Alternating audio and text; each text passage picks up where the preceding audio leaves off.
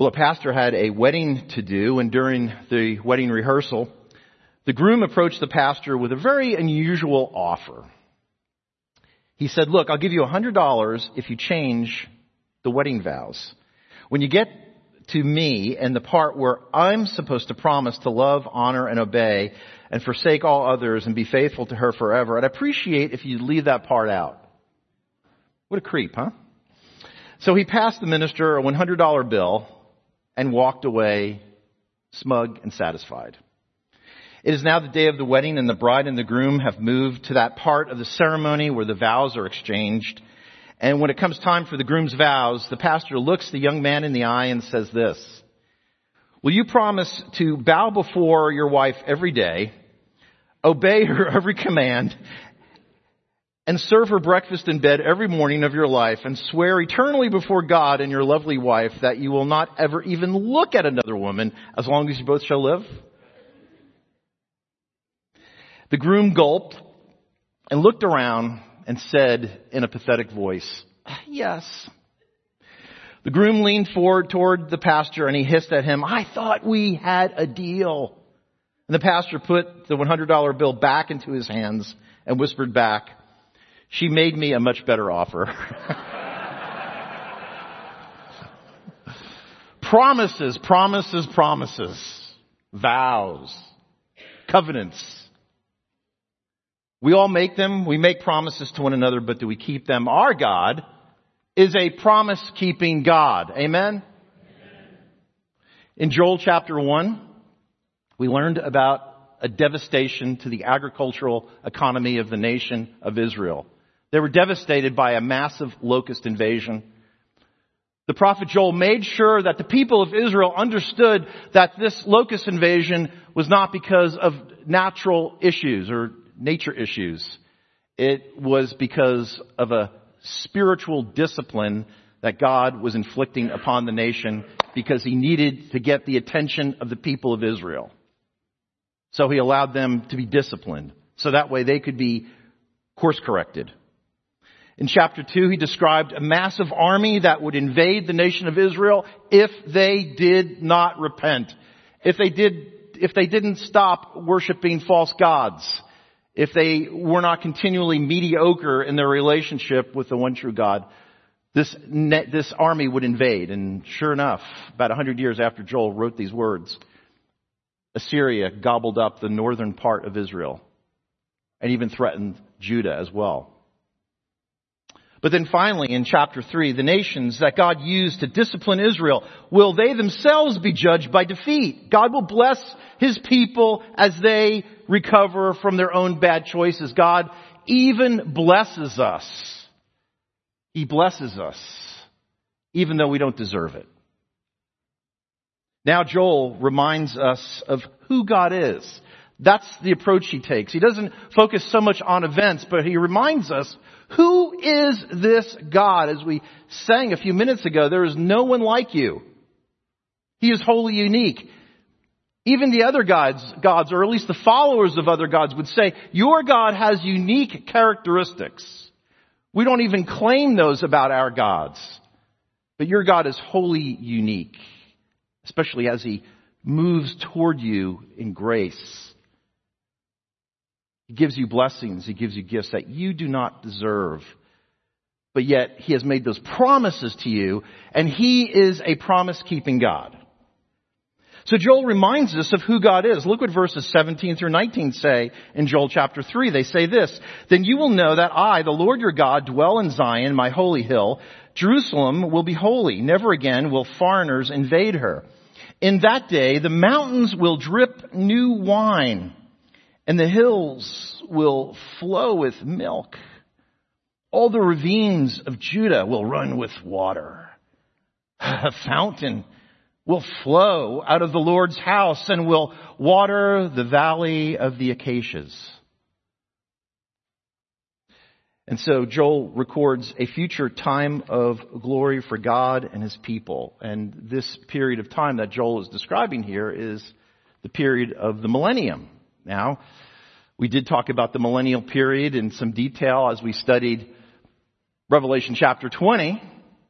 This 1,000-year period where the promises that were made to Israel way, way back to Abraham and Moses will be fulfilled in this period of time because they haven't been fulfilled yet, and God is a promise-keeping God.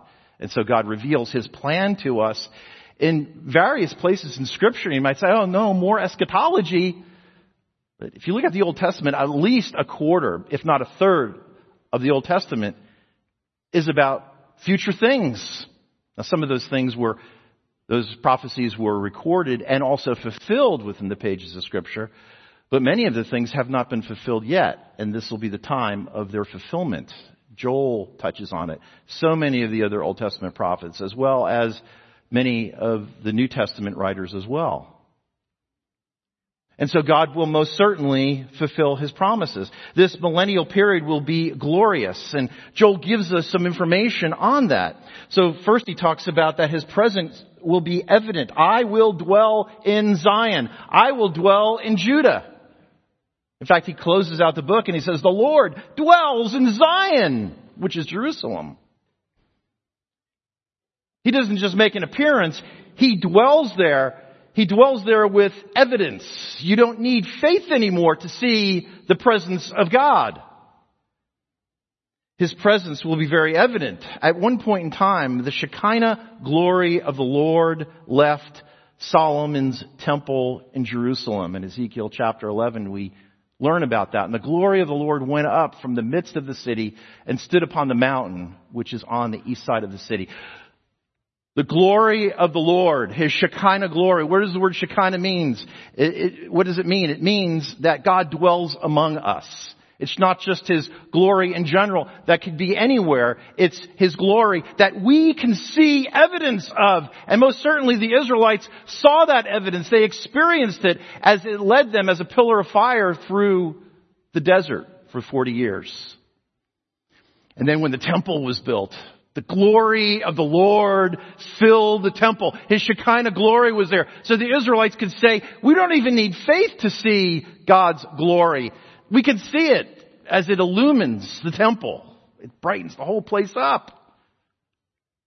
So the glory of the Lord was with Israel, but then Israel had sinned just one too many times. They worshipped the Baals and the Molechs and the other false gods. They had a mediocre attitude toward their faith in God. They did all the rituals and so on, but their heart just wasn't in it anymore. And so the glory of the Lord left the temple. But God is gracious. And Ezekiel in chapter 43 reports that one day the glory of the Lord will return. And that's what Joel is talking about here in Joel chapter 3. The glory of the Lord will return once again to dwell among men and women and boys and girls. And the Hebrew people will see it. The Egyptians even saw it too. And it put some fear into them. But the Israelites are the ones who experience. And they said, He is our God. He is spirit. But we can see evidence of Him through this light. And so His protection will be perfect. The land will be fertile. And there will even be topographical features that will be new. He reports this in the last part of verse 18. He says, a fountain will flow out of the Lord's house and will water the valley of the acacias. What's that all about? Well, Zechariah talks about it. On that day, living water will flow out from Jerusalem, half of it to the east, to the Dead Sea, and half of it to the west, to the Mediterranean Sea, in summer and in winter. And sure enough, this valley of the acacias, also known as Abel Shittim, this water will flow from Jerusalem toward the east as well as to the west. That's one of the geological features of the millennial kingdom.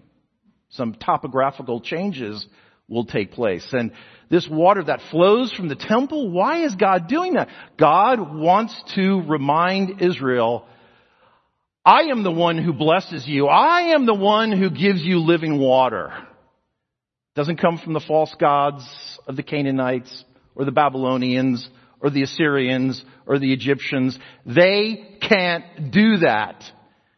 But I will bless you directly as this wonderful fresh water runs out of the temple toward the east as well as toward the west. That is a prophecy that will most certainly be fulfilled in the 1,000-year reign of Christ. But enemies will also be vanquished. In verse 19, it's reported that Egypt will be desolate, Edom a desert waste. They are just two examples of the ancient system known as Babylon.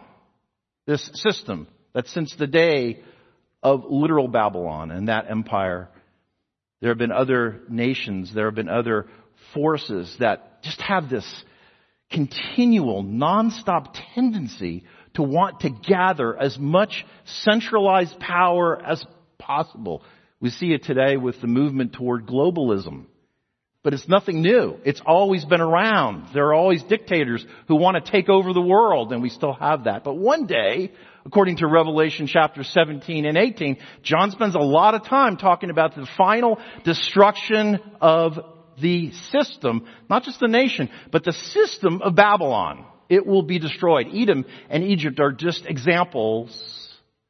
They're just symptoms of this wicked system that centralizes power and seeks to dominate humanity. So despite Israel's mixed performance, and it's mixed performance at best, I'm being real generous, despite Israel's mixed performance at following the one true God, at obeying Him, God will still fulfill His promises because He made those promises to Israel, so they will be fulfilled.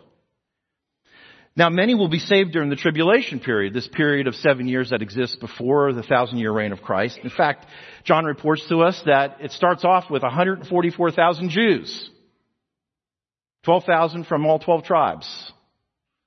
And that'll be the beginning of the revival of the people of Israel, because even though God will protect the Hebrew people from total destruction and will actually allow them to thrive, we got to remember that the current government of Israel is not the government that God desires. It is a secular democracy. It's compared to all the other systems of government in the current Middle East. It's a good one because at least the leaders are accountable to their people through elections.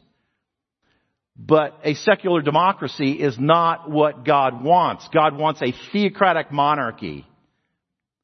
He wants Israel to be ruled by their true king, who is Yahweh.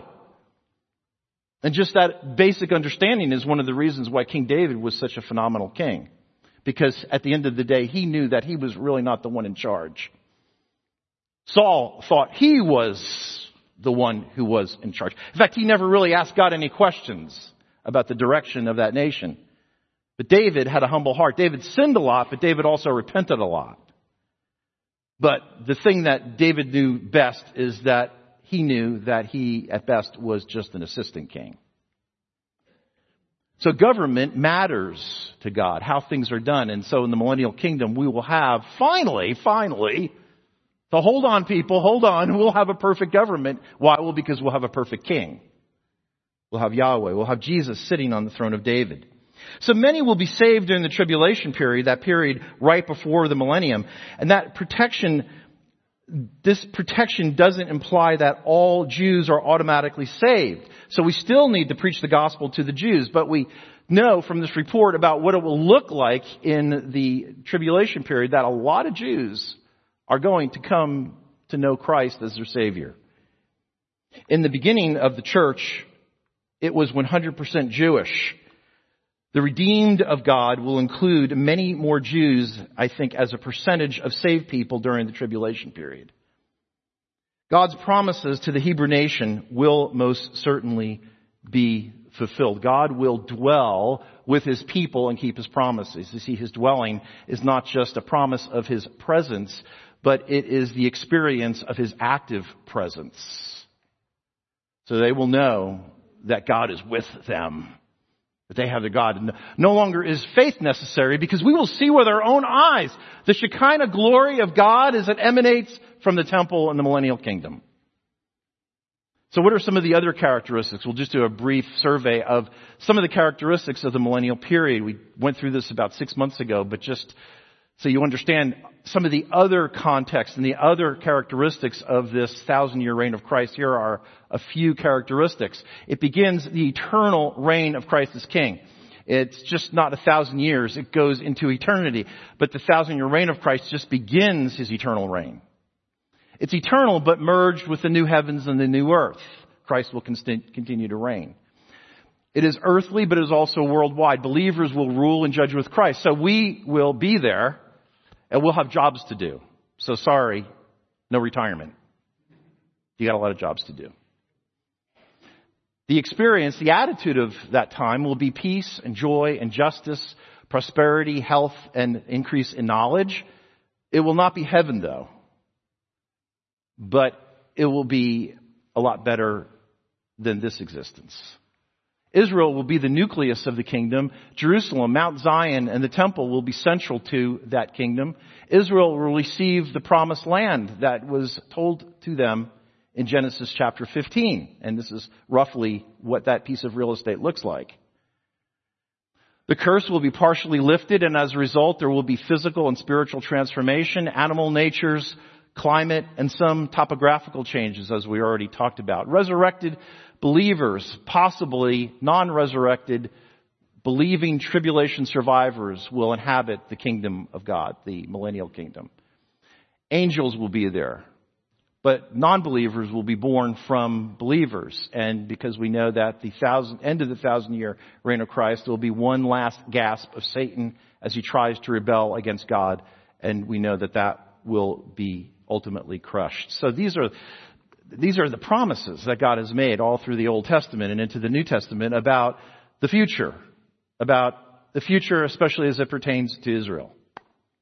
So he's a promise-keeping God, so these things will be fulfilled. You might say, wow, that's just too spectacular. I don't know if I can really believe that. Well, the best indicator of future behavior is past behavior.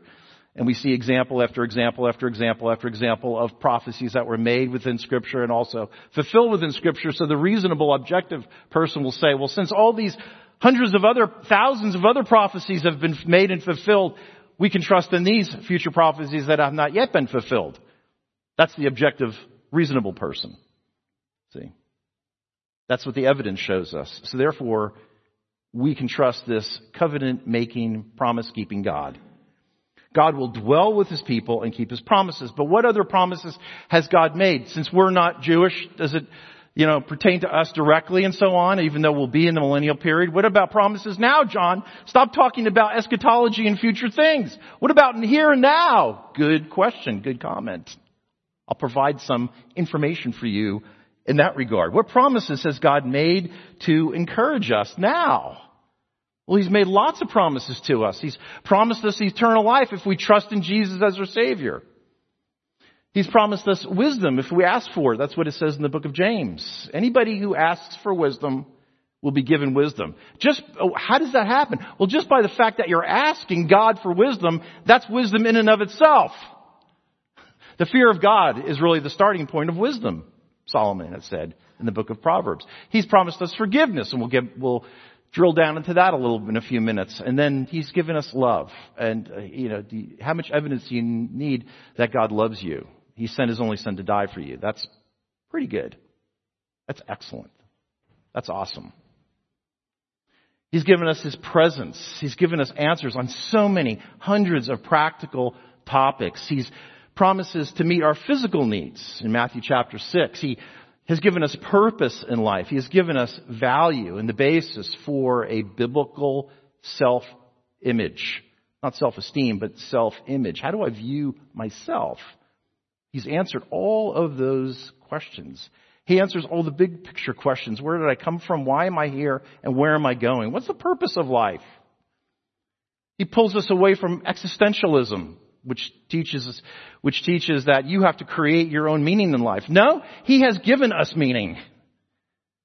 And we could grab a hold of it. Something much bigger than us. More eternal than us. And so God has made many promises to us. It's important for us to know the promises of God, but it's also equally important for us to know what he has not promised us. And some of this flies in the face of major ministries that are just blocks or miles from here. Because Dallas-Fort Worth is the hub of the health and wealth prosperity movement. America has exported a lot of things, but one of the things we export is the health and wealth prosperity movement. And I'm sorry, Pastor Moses, that's a bad export of America, you know.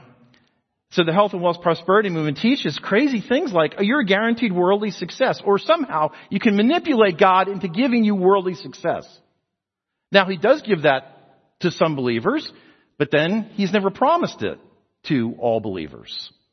He's never even promised it to a few believers. Sometimes he just gives it. He's never promised us perfect health in this life. I mean, look at the Apostle Paul. The Apostle Paul was a man who had a thorn in his flesh, and he asked God once, twice, and 3 times to remove that thorn, but God said no, and Paul reflected on that, and he says, no, he's given me this thorn in the flesh. He's given me this illness, whatever it is. Some people say it's stomach ailment. Some people say it's heart disease or bad eyesight, whatever it might be. He's given it to me so I remain humble. Paul reports in 2 Corinthians chapter 12 that I'm not going to preach about my strengths. I'm going to boast in my weaknesses so that the power of God remains on me. So I plug into this infinite power source. So he doesn't give us everything that we want, but he does give us everything that we need. He has not promised us perfect health. He has not promised us bundles of money. He has not promised us the absence of disappointments in this life. He uses those things in his sovereignty to wear off our rough edges and to sanctify us. So he uses all those difficult things to change and transform us from the inside out. So God has promised us many good things, but he has also not promised us certain things. But then finally, in verses 20 and 21, he reminds us of who he is as he closes this book out. Look what verse 20 says. It says, Judah will be inhabited forever, and Jerusalem through all generations. Their blood guilt, which I have not pardoned, I will pardon. The Lord dwells in Zion. So what is he saying here? Yahweh's promises are fulfilled. He's a covenant-making and a promise-keeping God.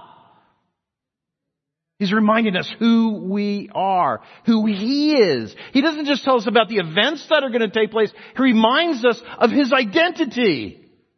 That he is so far different from all the other gods around him, which are all false, which either don't exist or they're demonic forces. Yahweh's promises are fulfilled. The physical world will be vastly improved in the millennial kingdom. The people will inhabit the land. But, just as important, the spiritual health of the people of Israel, the spiritual health of the Gentile nations, of those who follow the one true God and have put their faith alone in Christ alone for the forgiveness of their sin. The spiritual health of all of those people will be transformed by what? By God's forgiveness of us. Oh my goodness, he's forgiven us. We've just scratched the surface of realizing the value of this phenomenal forgiveness. For us, Christ chose to absorb the injustice that we caused. He took on the result. The offenses of our transgressions, our sin was put into his account, and his righteousness was put into our account. So when we trust in Jesus as our Savior, we go from a massive deficit to neutral. All the bad stuff is no longer held against us because Jesus expedited. He paid for it. He processed it through his death. He's a God who's just. He doesn't just wink at sin. I saw a video this past week of a Bible apologist talking to a Muslim woman, and he asked the Muslim woman, what does your God, Allah, what does he do with your sin? Oh, he pardons us. He forgives us. And then the Bible apologist pressed the woman and said, well, how can he pardon and forgive it if he hasn't paid for it himself or hasn't had a third party pay for it? You see, the God of the Muslims is not just. He is not a God of justice. He hasn't thought through it. He has no means by which he can authentically forgive transgressions that mankind has done against him and others. But our God has not only thought of it, our God actually paid for it by sending His Son, Jesus, to die for us, to pay for our sins. Because He is a God who is not only gracious, but He is also a God who is just. Hallelujah. Amen. Amen. That's what this God does. He heals us to that extent. So we have the sinlessness of Christ, which is an imperative. It is an essential. The writer of Hebrews says this, "For we do not have a high priest who is unable to empathize with our weaknesses, but we have one who has been tempted in every way, just as we are, yet He did not sin." Jesus is the only one who could have paid for our sins because of two facts. One, because He Himself is the perfect Lamb of God. And secondly, because He, being the Son of the living God, is also deity Himself. And so therefore, He could pay for an infinite amount of sin because He Himself is infinite. So He is the qualified sacrifice to pay for our sin. And the sinfulness of humanity is something that is very easily, something you can easily back up. For all have sinned and fall short of the glory of God. But then there is this glorious concept and implementation known as substitutionary atonement. And if you use a gospel tract to share the good news with people, make sure that whatever gospel tract you use, it has substitution in it. Some of them leave it out. I don't understand that. But I will never use one that has nothing about substitution, that God demonstrated His love to us in this, that while we were yet sinners, Christ died for us. Peter wrote this, he says, "He Himself bore our sins in His body on the cross so that we might die to sins and live for righteousness. By His wounds you have been healed." And then there is the process of this exchange that Paul writes about in Romans chapter 5. He says, "For just as through the disobedience of the one man the many were made sinners, so also through the obedience of the one man the many will be made righteous." Wow. That is great news. And so there is this loss of our bad stuff, the sin. We're forgiven. So the sin is no longer held against us. So that brings us up to neutral. But then that's not something God's satisfied with. He wants to give us what we really need in addition to forgiveness. He gets us up to 0 from a massive deficit. And then He pours it on thick. He gives us the righteousness of Christ is put into our account. He who was without sin became sin for us so that we might become the righteousness of God. His innocence, His purity, and His holiness is projected onto us. It's put in our ledger books as an asset. And just like these video projectors are projecting images onto the two screens, so Christ's righteousness is put into our accounts. And so, you've heard me say this before, we have this exchange. We have the greatest transfer of wealth in human history. That He was rich, became poor. And we who are poor in our sinfulness have become rich. So we're forgiven. That's what this God does for us. And all of it, we don't deserve it. It's all by grace. That in and of itself is totally unique in the religious realm. Biblical Christianity, my friends, is the only one that claims that. Don't forget that.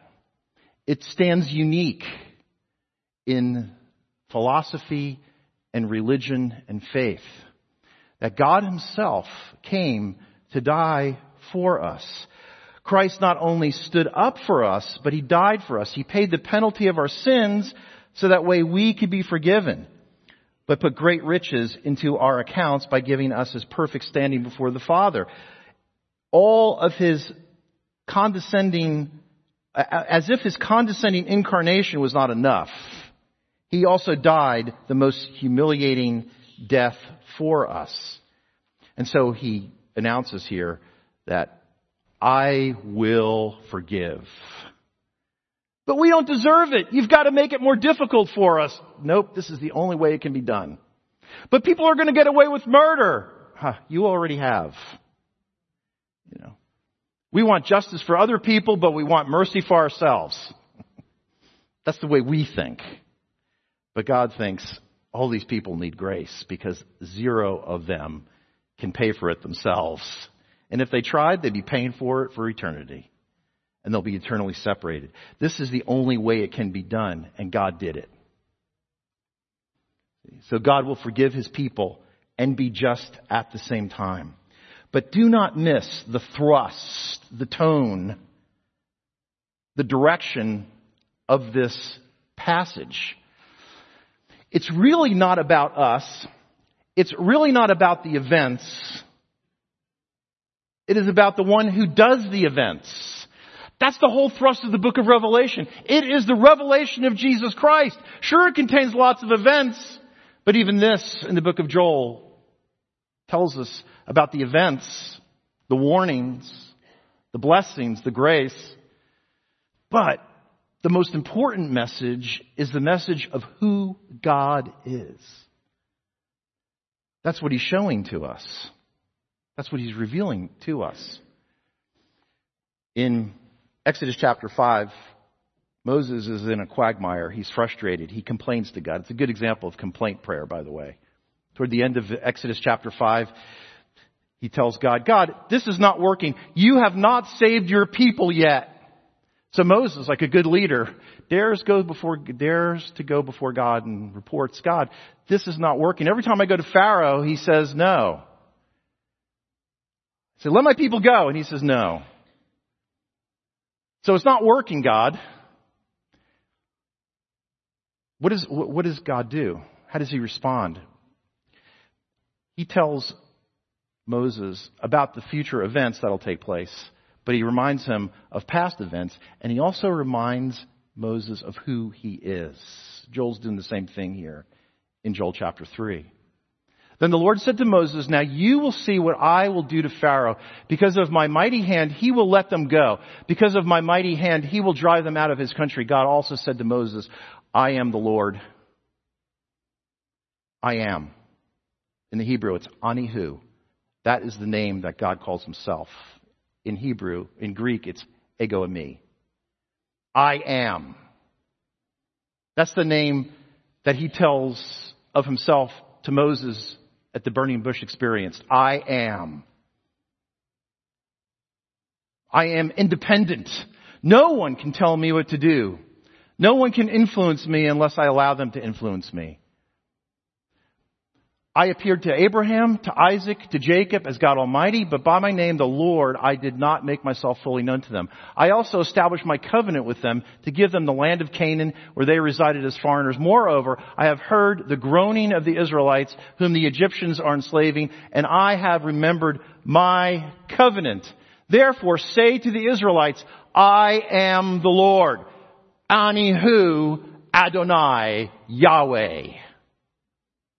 He doesn't use the generic word for God, Elohim, which could refer to any God, kind of like our English word God.